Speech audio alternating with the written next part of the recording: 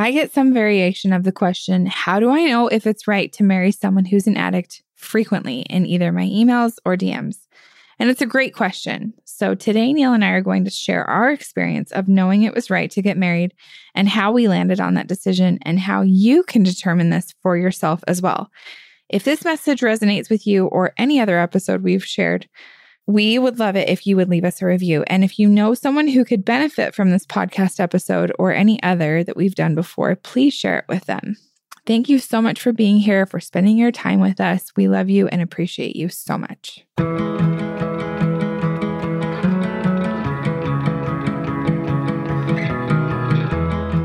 I get the question all the time, at least once a month, if not more. Should I marry someone who's an addict? And people will email me or DM me. And can you imagine if I had asked that when you and I were dating? What do you think the answer would have been from most people? Probably no. Yeah, that's the answer my parents gave me. And that's the answer that a lot of people gave me, actually. But obviously, we got married. And so we're going to talk about that today and what my advice is and what Neil's advice is and how to kind of unpack this and make a good decision. I just want to differentiate too, when I say addict, we're talking about truly someone who has an addiction. And we heard an absolutely amazing explanation of this recently in a meeting. I think we shared it in a podcast episode somewhat recently. I can't remember which episode, but it was a leader who came in and said, listen, as far as pornography addiction goes, there are 3 categories. Okay. We've got the person who has stumbled upon it and not looked for it, or they've seen it once or twice. Category 1, clearly not an addict. Category number 2, someone who has pulled it up here or there, or they've seen it here or there. They're working to try to not look at it anymore, but it's not an everyday part of their life. That's like still category number 2, not an addict. Category number 3 is someone who has like a prolonged problem with constantly feeling the need to turn to it over and over again. And they cannot seem to break themselves away, even with parental help or religious leader or any kind of a mentor's help or whatever. They just feel like a dependency on going back to it over and over. And it's a prolonged problem where they cannot seem to cut off that addictive behavior of looking at it over and over again, or for long periods of time, or for a long period of time has struggled with trying to break themselves away. That's what we're talking about when we say an addict. And so with pornography addiction, or really with any other, like, you're going to get somebody who has done things that maybe there are plenty of adults, obviously, who, and most people can agree on this. There's plenty of adults who can have a drink at a dinner or a bar or whatever, have 1 or 2 drinks and they're done and they're good. And then there's the person who walks into the bar and it's never 1 or 2, it's 13. And that's who we're talking about when we say an addict. I just want to clarify that because I think sometimes people can think like, oh, if you had exposure to pornography or drugs or alcohol or whatever it may be one time, then that makes you an addict. And that's definitely not what we're saying here. So just to clarify that. So I actually was asked a few years ago to write an article for our church's magazine about this. And if you can even Google this, or if you have the Gospel Library app, you can search, I decided to marry a recovering pornography addict. And it'll come up, the article will come up. We can also put it in the show notes, but it kind of tells the story, and we can tell the story too, briefly. I mean, we've told it on my blog and in other places, but if you're finding us for the first time, here's the story in a nutshell. So Neil and I met in Lake Powell and became friends, started dating a couple months after, and just totally fell in love. And it was funny. I still remember your mom told me, I think it may have even been the first time that I officially met her. She said, just so you know, Neil breaks up with all of his girlfriends at the 3-month mark. And I was kind of like, Mom, oh, sharing that. Wow. Okay. But it was almost like a challenge to me. Like, oh, that's not going to happen to me. And I was the first girl that you said, I love you to, since you had come home from your mission, right? Right. Unless this was a story you told every girl. No. Okay. So I thought, oh my gosh, everything's going perfectly. We're in love. And then you did what 3 days before Christmas? I broke things off. Broke things off. You dumped me. Oh, I'm sorry. That's another word for it. Yeah, it was devastating. I just cried and cried all through Christmas. And I still remember my sister too being like, you just cry every Christmas because, the Christmas before that, I had been going through a divorce. The Christmas before that, I was in a really difficult marriage. Anyway, on and on. Many Christmases in a row, I had been dumped or been in a sad situation. So it was very sad. And then a few days after Christmas, I don't know how much longer after, but I just finally called you and said, can you just explain this to me? Because this just doesn't make any sense. There was nothing that led up to this. I thought everything was going so well. You had told me you loved me. And then what was your thought process at that point?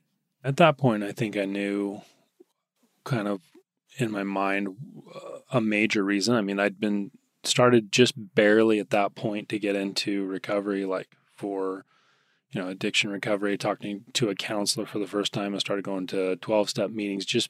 I was very barely in the early stages of that. And I knew that played a huge component in just being confident in getting into a relationship and comfortable, and that was a whole side of what you would have to talk with somebody about potentially if you're going to get married. So as soon as you said that, as soon as I got that phone call, I totally remember that. I kind of remember in my mind, like, okay, yeah, I know what you're talking about. I know what you're referring to. You don't get, like, I kind of saw the whole thing, but I also understood. I'm like, you know what? I owe you an explanation on that. And, let me just tell you where I'm at. And that was for me, which was huge. I'd never told anybody that I dated about my addiction or struggles in that arena. So it was a big deal. At this point, you had pretty much only told family or a few bishops? People. Yeah, like a few family members and then bishops, like, or priesthood leaders. So this wasn't like at all something you were telling your buddies or that it was like an open conversation with people at all? It was probably like count on like one hand how many people I told. Okay. And the intention with telling me was? Basically for closure for you. Yeah. I mean, I could tell when you called, I could tell you're upset. I could tell there was just kind of like a what happened, this confusion. And I felt like, I'm like, yeah, and that's such a crappy thing to do to somebody right before Christmas. Like, she needs to know, and let me give her closure. Because I really dead set, was dead set or thought 100%. Once I tell you why, you're going to be like, oh, okay. Have a nice life. Thank you. Yeah. We'll see you later. I 100% thought that. And I'm like, hey, I'll just close this out. I'll give you closure and this will make sense. And so interestingly, that's not what happened. So Neil said, okay, let's go on a drive. He came over and picked me up and we went on a drive. We drove up to this kind of lookout point in the parking lot by, what is that grocery store? Not Macy's. Is it Macy's? I don't even know. Oh. They've changed it a few times, but it's just above on the east side of Salt Lake, or right, just east of 215, like 3900 South. We were just in this parking lot, big parking lot that overlooked the whole valley, and it was snowing. And I just will never forget you turning to me and saying, I have a problem with pornography. And if you had told me before that would happen, I would have said, oh yeah, I would have immediately been like, okay, thank you. Nice knowing you. Good luck with that. But there was something about the Spirit when you told me that. I just felt the Spirit hit me and just immediately felt peace. And like, instead of hurry and run away, the answer was just listen. So I think I just asked you some more questions about, well, tell me what that looks like and how you're dealing with it. And we just talked for a long time. What other memories do you have of that? I mean, I remember even further still. I mean, there's a part, I remember the topic coming up of pornography, oddly enough, like when we first met very briefly. And I just got the sense of like, yeah, that's a no-go. Like Yeah. very quickly from you, it was like that's a non-negotiable. That's a non-negotiable. Mhm. That's not going to work for me, and which I totally understandable. And so I always remembered that in the back of my mind. And so I paired two and two together and was like, okay, I'm going to tell her, and it's going to be like, yeah. Well, let me we'll give see you some, later. let me give some context to that too. So I've talked about this before, but before my first marriage, I had the very stereotypical list of this is what I want in a husband. You know, like I had young women's lessons at church where it was like, write down everything you want, which is so funny.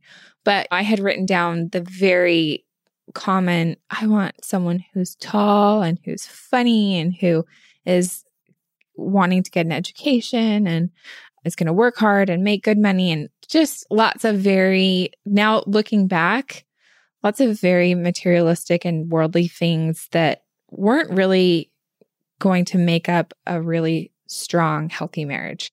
So after going through a not great marriage that had lots of trouble and turmoil, I basically made that list again, and I tried to do it in the exact opposite way, trying to think of, okay, what are the things that are going to really, really matter? Like whether we're skinny or fat or old or young or kids or no kids or whatever, I tried to think of like, what are the things that are really going to just absolutely matter forever?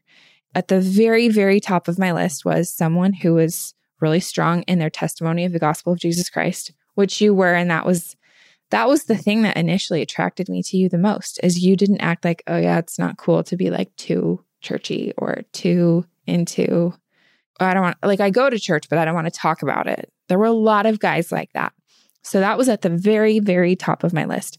But I wrote a whole list out of things like someone who's willing to work hard, someone who is honest, someone who, I had made a big long list. And that was one of the things on the list, was not an addiction to pornography. So you knew that was one of the things that was important to me. So of course, like that makes total sense that you would be like, well, this is going to be a non-negotiable for her.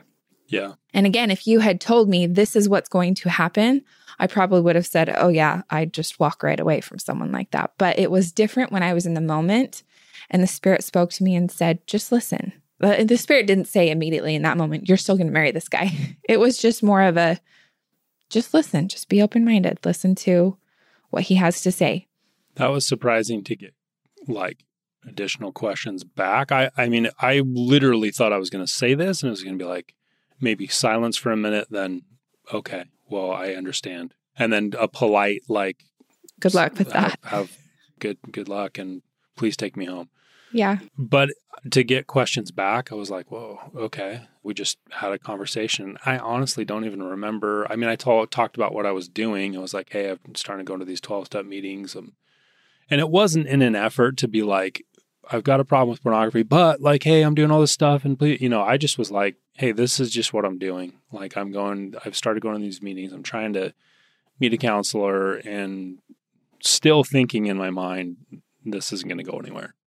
Well, and I want to just point out too, just to reiterate your point, it wasn't like it's not that big of a deal. There was no defensiveness about it. There was no like, but it's not actually going to be a problem. I don't know. There wasn't anything like that. You were just really humble about it and like, yeah, this is what it is. And I've been dealing with it this way. I've worked with bishops my entire life to try to overcome this. We talked about like how you had cleaned up and gone on your mission and had a great experience there and thought you were going to come home and never have that problem again, and how it just creeped back up. And so I remember talking about all of these things and then just feeling calm, feeling like, you know what, just give this guy a chance and just see what happens. And I want to point out too that here's a flaw that I had in this from pretty early on. Neil and I like tried so many different things for years. Like, okay, maybe you can check in with me. Maybe you can tell me how things are going, or once a day or once a week. Like maybe, I think we started with like once a week. You can tell me how the week was. Yeah. And I totally had this rescuer mentality of like, I'm going to love you so much and you're going to love me so much that you're going to want to be really good for me. And we are going to conquer this. And I'm going to do whatever it takes to be committed. The more I fell in love with you, the more I was like, this is going to be something that I'm going to help you fix. Yeah.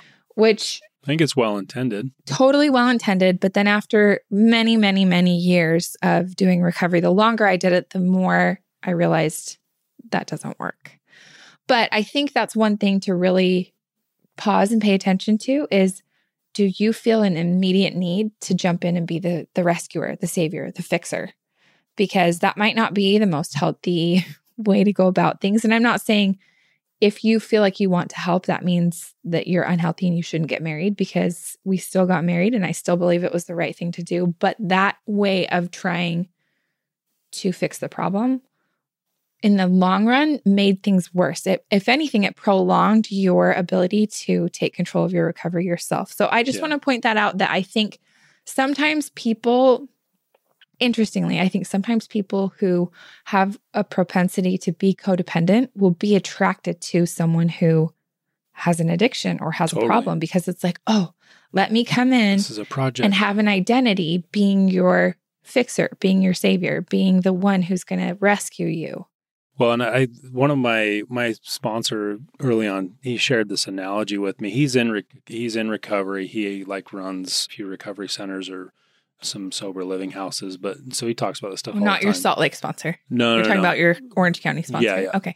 So what he talked about was just this analogy of chasing somebody off a cliff. You have like an addict who, in their addiction, is running towards a cliff, and they're just gonna run their life off of a cliff.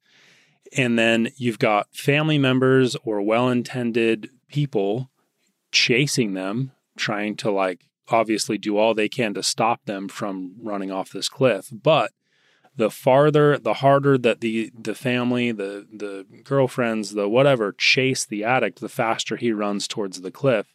And it eventually just ends up running him off they chase him off of the cliff. But there's this kind of interesting phenomenon that happens is once people stop chasing the addict then stops and is like, wait a minute, I'm not being chased. Mm-hmm. And then doesn't run for the cliff. In the right light and understanding kind of the right way to do that, which can be it's not always just ultra cut and dry, but just the concept of, I'm going to come in and I'm going to save somebody and I'm going to do it. And because you love me, you're going to do this. We went through that process, and that was kind of was my experience with it. And later on in the story, we'll get to it. It was once you stopped chasing, then it kind of flipped it. It allowed you to take control. So I point that out only because if you're listening to this and you're someone who's like, oh, I feel this compelling need to save this person, or that I might be their only hope, that is not a good reason to marry someone. I'm laughing because I'm thinking of a bunch of Disney movies that I've seen. And Hollywood totally perpetuates Beauty and the Beast. that. She comes in, yes, I'm going to get the beast, I'm going to save him, I'm going to, soften him and love him into being the man he should be. Innately in the character of women to be nurturing and to do that. But it can be just devastating in this scenario. And it can go the other way too. There obviously are plenty of women who are addicts, and you could be a man or a mom or a sister or brother of someone where the man is in love with a woman who is, or whatever. Yeah. Or you could definitely be a rescuer as a man, is what I'm saying. Totally. In any kind of relationship, whether it's sexual orientation or anything like that. I just want to be really clear that this can obviously happen with any gender, with any person. No, that's right. I do think that women in general have a need and kind of this desire to, like you said, nurture and fix or help people. But then again, men have a desire to fix people too. I mean, my dad's totally that way. My dad loves to be like, how are we going to fix this? And I mean that in the most endearing way. I love that about my dad. Anyway, if you feel like, oh my gosh, I have to be with this person or they might not survive, not a good reason to marry someone. Or if the other way around, they're saying that I need you or I'm not going to make it. That's not a recipe for success. Yep. But let's move on. So you can go to our blog. If you go to mintarrow.com/ARP, then you can read the whole entire story. But just to fast forward really quickly, we dated. We got engaged at about the year mark. And then right after that, Neil was having, some slips and relapses and wasn't being totally honest. And so that ended up in us breaking off our engagement, which was devastating. But actually, sorry, I need to rewind. So before we got engaged, we had an experience where, and I had several feelings about marrying Neil and feeling really good about it. And we had been talking about getting married. And I know that he had said he had good feelings too. But then that same temptation to not commit that Neil had for many, many years would creep back in. And when things would get a little bit uncomfortable, he would want to pull out and be like, you know what, maybe this isn't right. Maybe we shouldn't be together. And he kept doing that. And then I would be like, but I thought you said that you had these feelings for me. And so it was a very much like up and down thing, not feelings for me, but feelings about that we should get married and that was right. So it was up and down and up and down. And then finally, I think we were like, okay, are we doing this or are we not doing it? And we decided, and this isn't necessarily like the right thing for everyone, but this was how it happened for us. We decided to pray about it together once. And it was like on a Sunday. I can't remember if it was before or after, we had like a little Sunday dinner together. And then we just knelt down in my bedroom and prayed together about whether we should get married. And the Spirit was so strong. It was an undeniable. I was crying. You were crying. I think I've seen you cry like 3 times ever in the 13 years that I've known you. You weren't weeping, but you were crying. And it was an undeniable yes. Yeah. And it was, we made this list. We made a list of pros and cons of us being together. And we went through this whole list of pros. And then we got to the cons. There's nothing. And we both drew a blank. This is in my closet currently framed. Yeah. I still have this note. We still have the note. Fun. It's on a very just cheap piece of paper that it's nothing fancy, but it was just this little notebook that we wrote it in. And right after we made that list, we knelt down and prayed and just had both an undeniable, super strong from the Spirit, yes, we should get married.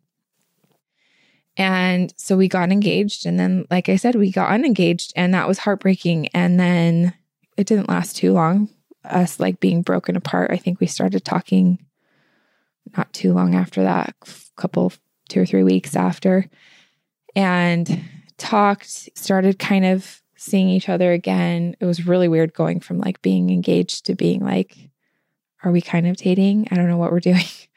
But I just think our feelings for each other were really strong. And I think also it was hard for me to let go of that undeniable feeling that we should get married. And a huge differentiation too with this relationship versus maybe others that were unhealthy or that may not have been right is that Neil was always trying. When I talk to people, I say there's a couple of things. First of all, the Spirit told me yes and gave me an undeniable yes. But second of all, you are always trying. And there's a huge difference between someone who is actively working and wants to get better and someone who's in denial or not showing that effort of showing up to meetings and working and always wanting to talk through things with their ecclesiastical leader or whatever. And so I saw that effort and I also felt that Spirit saying yes, this is right. So we got re-engaged, worked through a lot of turmoil, a lot of hard things as far as after we broke up, people being why are you doing this? This guy has these problems. Why would you marry him? But the why would I came back to over and over. I felt God tell me that this was the right thing to do. And it was so undeniable. It was such a strong spiritual experience that I couldn't deny it. And I also felt well, I'm imperfect. So how can I look at him and say well, your sins are worse than mine, or you're more messed up than I am. I don't know. And there are situations where it's just not the right thing. Or maybe that person's not ready to get married, or it wouldn't be the right decision. But for me, I just kept feeling the Spirit confirm to me when I would pray about it that it was the right thing.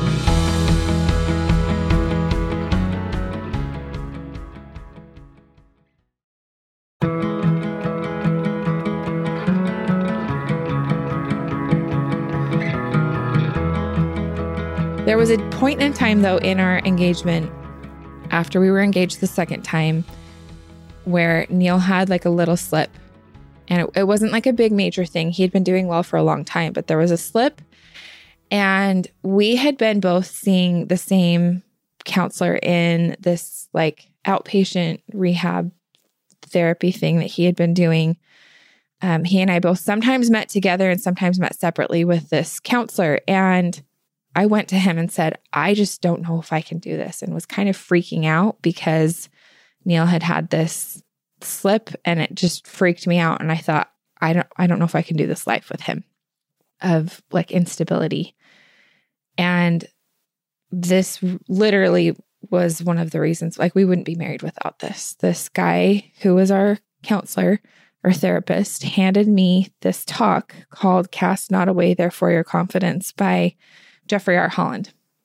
And also this guy really knew my heart, he knew Neil's heart. And I think that he saw how hard Neil was working, and that like, even notwithstanding his imperfections, he had such a good heart and wanted so badly to do the right thing and be in the right place and be spiritually prepared to commit to me and have like a really good life together. So this was the part in that talk, Cast Not Away, Therefore Your Confidence, that really spoke to me.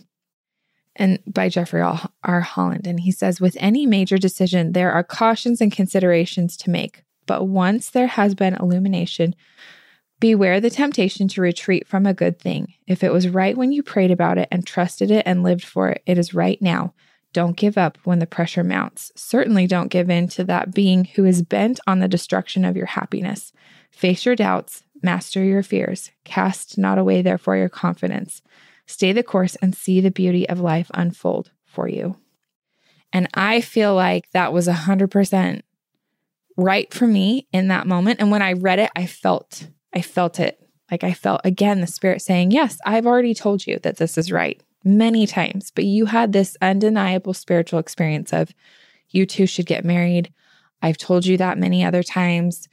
And so that was it. That was enough for me to say, yeah, I have felt this. And it would be different if I read that and then it was just like, no, this isn't the right thing. And I've talked about this before on the podcast, but the reason that I feel like when people ask me, honestly, this is my answer. When people ask like, what happened in my first marriage? My honest answer is I married someone that God told me not to marry. Like I had more than one very strong spiritual promptings to not marry my first husband. And I just did it anyway because I was so afraid of really, really silly things like never having the opportunity to get married again, not being able to have the beautiful wedding that my parents had planned and spent so much money on, disappointing people who were flying in from all over the country, like just silly things that I look back and think, wow, I was more worried about messing up that event than I was about the entire rest of my life that was going to happen after the event, after the wedding. I was more worried about messing up the wedding and my chance to ever have a wedding again than I was about what that marriage was going to look like. And even when God told me very, very strongly more than once, do not do this, I just did it anyway because I didn't have the guts to say no. But it was the exact opposite feeling every time I prayed about it. And when I read that talk, it was like God just kept telling me, this is right. This is what I want you to do. It's all going to be okay. So I've talked a lot. What was your experience through all of this? It's such it just was such a tumultuous time. Like it still is so hazy on like all the details of it. But yeah, I mean, basically having that anchor point was everything for me. And then even then, it's like I still needed reassurances and I got those. I feel like God, there were a few times where had different experiences where I had like reassurances of like, this is right. And I think one thing I realized is there was so much opposition and so many challenges and just unbelievably hard things to work through with it that I think I learned in that process that like, just because there are challenges or something is hard or difficult, that does not equate to it being wrong.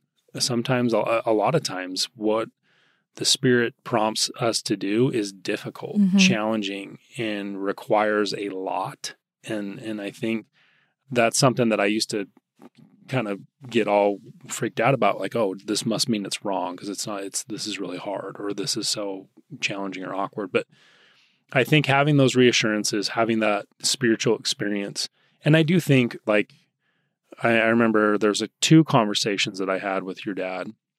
The first one, he said something really interesting about when basically more or less asking for your hand in marriage. And the first one, he didn't know that I had an addiction or, anything like that. But I mean, one thing that he said that kind of has always stuck with me, I told him about this experience. I'm like, we prayed together. It was so powerful. And he's, he talked about choice. And he's like, you can choose your way out of that. Like you can still every day, by the choices you make, choose to adhere to that and follow through and stay close, or you can choose your way out of it too. Like, so I it's always stuck with me that there has to be a continual, like, daily choice to choose this person. And even though you had a powerful spiritual experience, your agency can sway it either way. Yeah. And how you choose to follow that prompting or stick with that, that's something through that whole process of courtship and dating and just gnarly things that we had to go through and work through. It took constant choice, constantly using your agency to basically opt in, like, every day. So let's talk about my parents, because at this point, my parents are so in love with Neil, so supportive. And my dad has said, and this was a huge moment right after my brother Jake got home off his mission. We were all in St. George and we had this beautiful evening little spiritual devotional, and it was under the stars. And I remember my dad saying to Neil, there's no one that I would rather have as a son-in-law married to Corinne than you. And my parents just love and respect and admire Neil so much. But very understandably at the time, they were like, do not do this, because they saw me already go through so much heartache with being divorced before, then how hard it was when we broke off our engagement, and then understanding why we broke it off. When we got re-engaged, they were just like, this is a recipe for disaster. You're marrying someone who has an addiction that they still struggle with. And so, yeah, I completely look back on that and say, I'm sure I would have done the exact same thing, knowing what they knew at that point. I think as a parent, I would have said the same thing. And even at the time, I was like, yeah, I get what you're saying, and I can't help but agree with you. Like, this looks like a very bad choice, probably from where you're sitting. Having said that, though, I think it is easy to say, like, oh, no, never. Like, don't ever marry someone who has an addiction. But let's take a step back. And if you have more than one child, think about, okay, what if your child has an addiction? Do you want them? What if one of our 4 kids, Neil, or soon to be 5, has an addiction? Do we want that life for them to say, if you struggle with addiction, especially looking at their heritage, my grandpa was an alcoholic, you have addiction, obviously you're an addict and you have addiction in your bloodlines. They are genetically have a propensity to possibly be an addict. Like, the chances are of our 5 kids that we will have, 1 or more of them may struggle with addiction. So do I want to be able to look at them and say, there's no chance for you? Like, if this is your personality, if this is something you struggle with, you should never get married, or you don't deserve to get married. Obviously, if you flip it around that way, you look at it a little bit differently, right? And when I was in love with you and had these really strong feelings that God told me that it was right for us to get married, I also had this impression over and over that there was no way God would allow so many of his children to struggle with something without a solution. It just didn't make sense to me. I thought, why would he allow this plague to affect so many of his children and have it be like a spiritual prison of, once you find yourself in this position, there is no way out? That's just not how the gospel of Jesus Christ works. And we learned that once we finally got into true recovery through ARP and doing the 12 steps and realizing that the atonement of Jesus Christ really can help you overcome anything, including addiction. But the addict himself or herself has to completely be ready to do that all on their own, not because they're trying to please someone else or be good enough for someone else or complete someone else. And that's kind of another podcast for another day. But I would say to rewind and talk about like families and family support, to have a ton of compassion for people who love you if they're telling you this is a bad idea, because they're telling you that because they love you and they want the best for you. And at the same time, I don't regret my decision. Obviously, like not only do we have a really wonderful, incredible marriage, not a marriage that has been perfect or easy. You know, we've gone through some major ups and downs throughout the years, but there's literally no one I would rather be with on the entire planet Earth than you. And I also think we've been able to do such incredible things together because God told us, yes, this is the right thing. I want you two to be married, because I think he saw our potential. He saw all the good that we could do together. And I think he saw too, this is going to take them a few years to figure it out. It's going to be a bumpy road for a while. And even after you totally got into recovery and started living in recovery and got sober, like it's not like it's just been perfectly smooth sailing from there. We've had other hard things that we've gone through, but so does every marriage, first of all. And then second of all, I think that God can see the whole thing. So that's my ultimate. When I give people advice about should I marry an addict, I tell them these things. I say, number one, it is your responsibility to stay as close to the Spirit as you can. Do everything you can to strengthen what I call your spiritual Wi-Fi. If you're way out in the boonies and you're nowhere near like a cell tower, or you have very weak Wi-Fi because you're so far away from the source, it's going to be really hard for you to get good, solid answers from God. So that means if you're hardly ever praying, or you're not reading your scriptures, or you're not doing anything to strengthen your spiritual connection to God, then I'm not saying you won't get answers, but they just might be spotty. They might be harder to hear. So your responsibility, if you're trying to decide who to marry, and that's addict or not, is to be as close to the Spirit as you can be. So that's number one. And for me, the more, we had an amazing stake president when I was preparing to marry Neil, who said, do you guys go to the temple? And we were like, yeah, we go once a month. We were all proud of ourselves. And he said, I want you to go once a week until you get married. This was when we were engaged and getting close to being married. And that was one of the best things. We were so on a spiritual high by the time we walked in and the day we got married. We were so spiritually strong. And, I was reading my scriptures every day, praying, going to the temple once a week, doing all the things that helped me be so spiritually strong, so that if God had told me, nope, this isn't right, I would have known, I would have been able to hear it. But he just kept saying all along the way, this is right, this is right, this is the right thing, you're doing the right thing. And that gave me the full and complete confidence that on our wedding day, it was the exact opposite of my first wedding. Like first wedding, the room that I got married in was just packed to the brim, standing room only. When you and I got married, it was like half full. And then we had a very our reception, I bought like decorations from Deseret Industries, which is like a thrift store. We had like a friend DJ. We had another friend do the catering. I mean, it was just like on a shoestring budget in some person's backyard who was friends with one of my bridesmaids. I mean, everything about it was like low budget and not flashy. And I was so happy all day because I knew I was doing the right thing. And I was just full of the Spirit. I knew I was doing what God wanted me to do. So again, first thing, make sure that your spiritual Wi-Fi is super strong and you're living as close to the Spirit as you can. Number two is to have the courage to do what God tells you to do. In the first situation where everything looked picture perfect, God told me, do not do this. And I did it anyway because I was so afraid of the world's perception of if I backed out, or what I might be losing, like my only opportunity. Now I look back at that and think that is so silly. I wish that I had had more self-confidence to understand that that was such a lie. But Satan told me, like, if you don't do this, you'll never get married. This will be your only chance. So I didn't listen to God and I just married the wrong person. I did something that God told me not to do. And then in contrast, even though there were people who loved me and really cared about me that said, don't do this, this is a bad idea, I had the courage to just say, I know it's right. I feel like God has told me that this is right.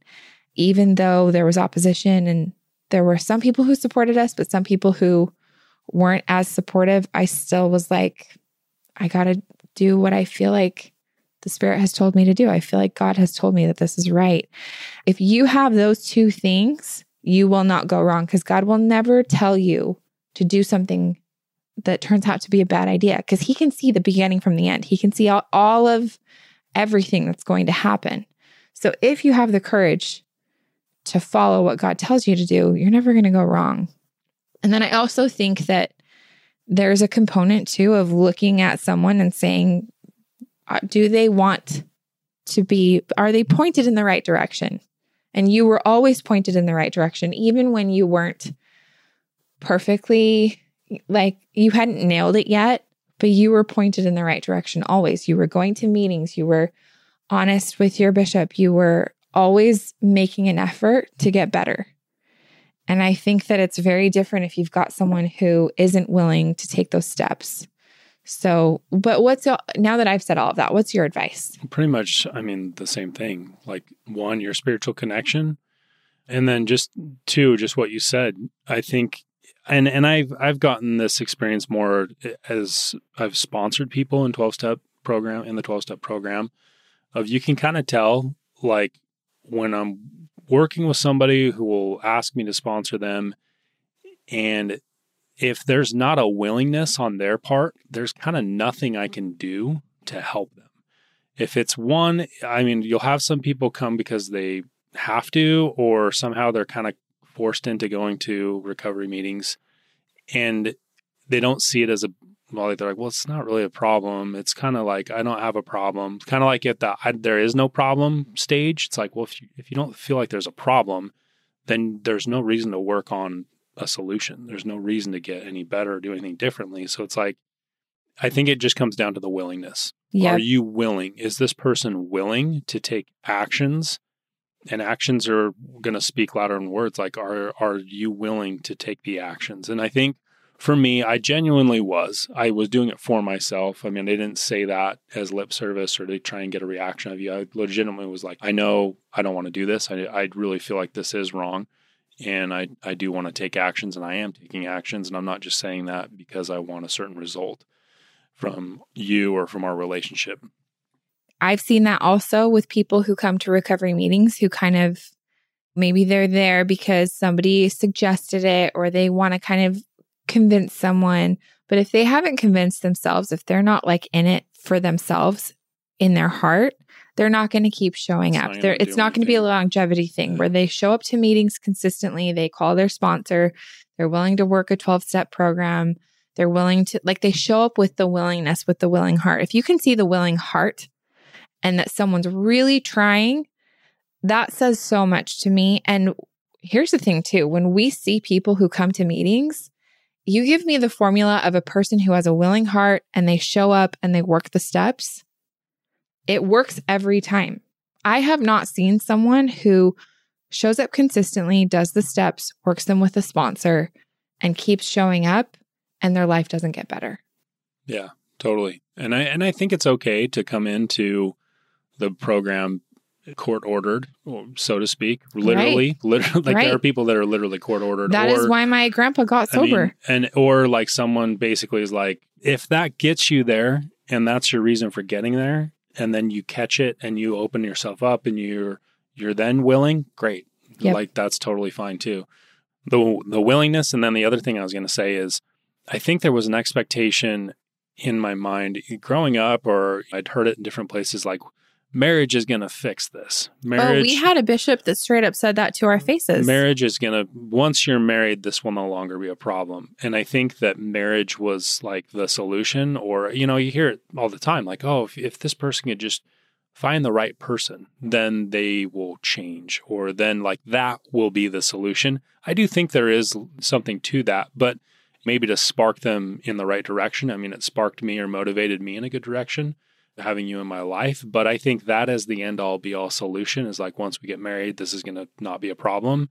That's not accurate. Well, and that's also you can see that in the fact that you still go to meetings every week. It's not like you marrying me took away your I explain to people when they say like, oh, we're all addicts or we all have addictions. I'm like, no, we're not all the same in that. And I try to explain to them, this is like someone who has a life-threatening reaction to a bee sting versus someone who gets a bee sting and it hurts, but they pull it out and they put some ice on it and it's better. And, someone who has an addiction, in order for them to, if they're truly an addict, in order for them to truly live in recovery, they're going to have to work on it the rest of their lives. They will have to be committed to it enough to live a sober life. You have to live in recovery. There are two choices if you're an addict. You're either going to live in recovery or you're going to live in addiction. There's no like choosing to suddenly not be an addict. Yeah. And I think, for people who are spiritual or members of the Church of Jesus Christ of Latter-day Saints, it's kind of like, let's say you repent, you get baptized, you kind of do all those things that Christ told us to do to follow his gospel. Then it's like, then are you done? Do you stop going to church? Do you not take the sacrament? Do you not? It's like, no, you press forward with steadfastness in Christ. Like you have to keep doing spiritual things each day of your life. And it's an eternal progression. It's a beautiful thing. Like that's how you progress spiritually and eternally is by following the doctrine of Christ, which is faith, repentance, baptism, feeling the Spirit, renewing that to feel the Spirit, and then enduring to the end. Like that is the process. That is the way. And basically all recovery is a broken down step-by-step way of doing that. I think people kind of get that in their mind of like, cool, I'll go to this meeting for 12 weeks and do a step a week, and then I'll take care of my stuff, and then I'll be done and I'll be cured, and then I'll go back to living my life. Or even with repentance, like I'll go in, I'll talk to my bishop or my pastor or whatever, I'll confess, and then I'll go back to living my life and go back to, whatever I was doing. And it just doesn't work that way. To sustain that change, it's something that you're constantly engaging in a direction that progresses you eternally. And so that's how I look at it. I mean, that's kind of a different topic for another day, but just in general, yeah, I think looking at, is the heart in the right place? Am I pointed in the right direction? And then am I looking at marriage with the right perspective? Am I being codependent about it? Meaning, am I relying on this other person to fix me? Or am I relying on me turning my will over to God to fix me? Am I looking at that as the solution? Or am I trying to look at, okay, I just got to get it to the marriage finish line, and then that's going to fix all my problems. And that's just not the way that I've seen it work out for me or anybody really. Right. And I believe too, with any marriage, even if you have two people who are not addicts, if you're looking at it as, oh, you complete me and I'm going to marry you and then my life's going to be amazing, you're in for a rude wake-up call pretty soon after marriage. That's not how it works, And I think that, again, Hollywood perpetuates that. But really, the best marriage is when you have two people who are truly committed every day to trying to be better people. And then they complement each other and they are both committed to that same type of lifestyle where they're trying to do good things and be good people. But if you're waiting for someone to come in and be the Prince Charming or the Belle from Beauty and the Beast who's just going to magically wave a wand and fix all your problems and make life beautiful, it's just not like that. So, but I do think there is something absolutely magical about God saying to you, yes, this is the right person, this is the right thing, and then being committed to that, and then choosing that person every day for the rest of your life, and choosing to walk through life's peaks and valleys and seeing each other through the good times and bad, and then seeing, just like I'll go back to this one more time where he says, stay the course and see the beauty of life unfold for you. That is absolutely what's happened to us. It hasn't always been easy or smooth sailing, but we have seen this beautiful life unfold that I never would have pictured for us. The way that things have gone and the amazing things, the blessings and the miracles that we've had in our life.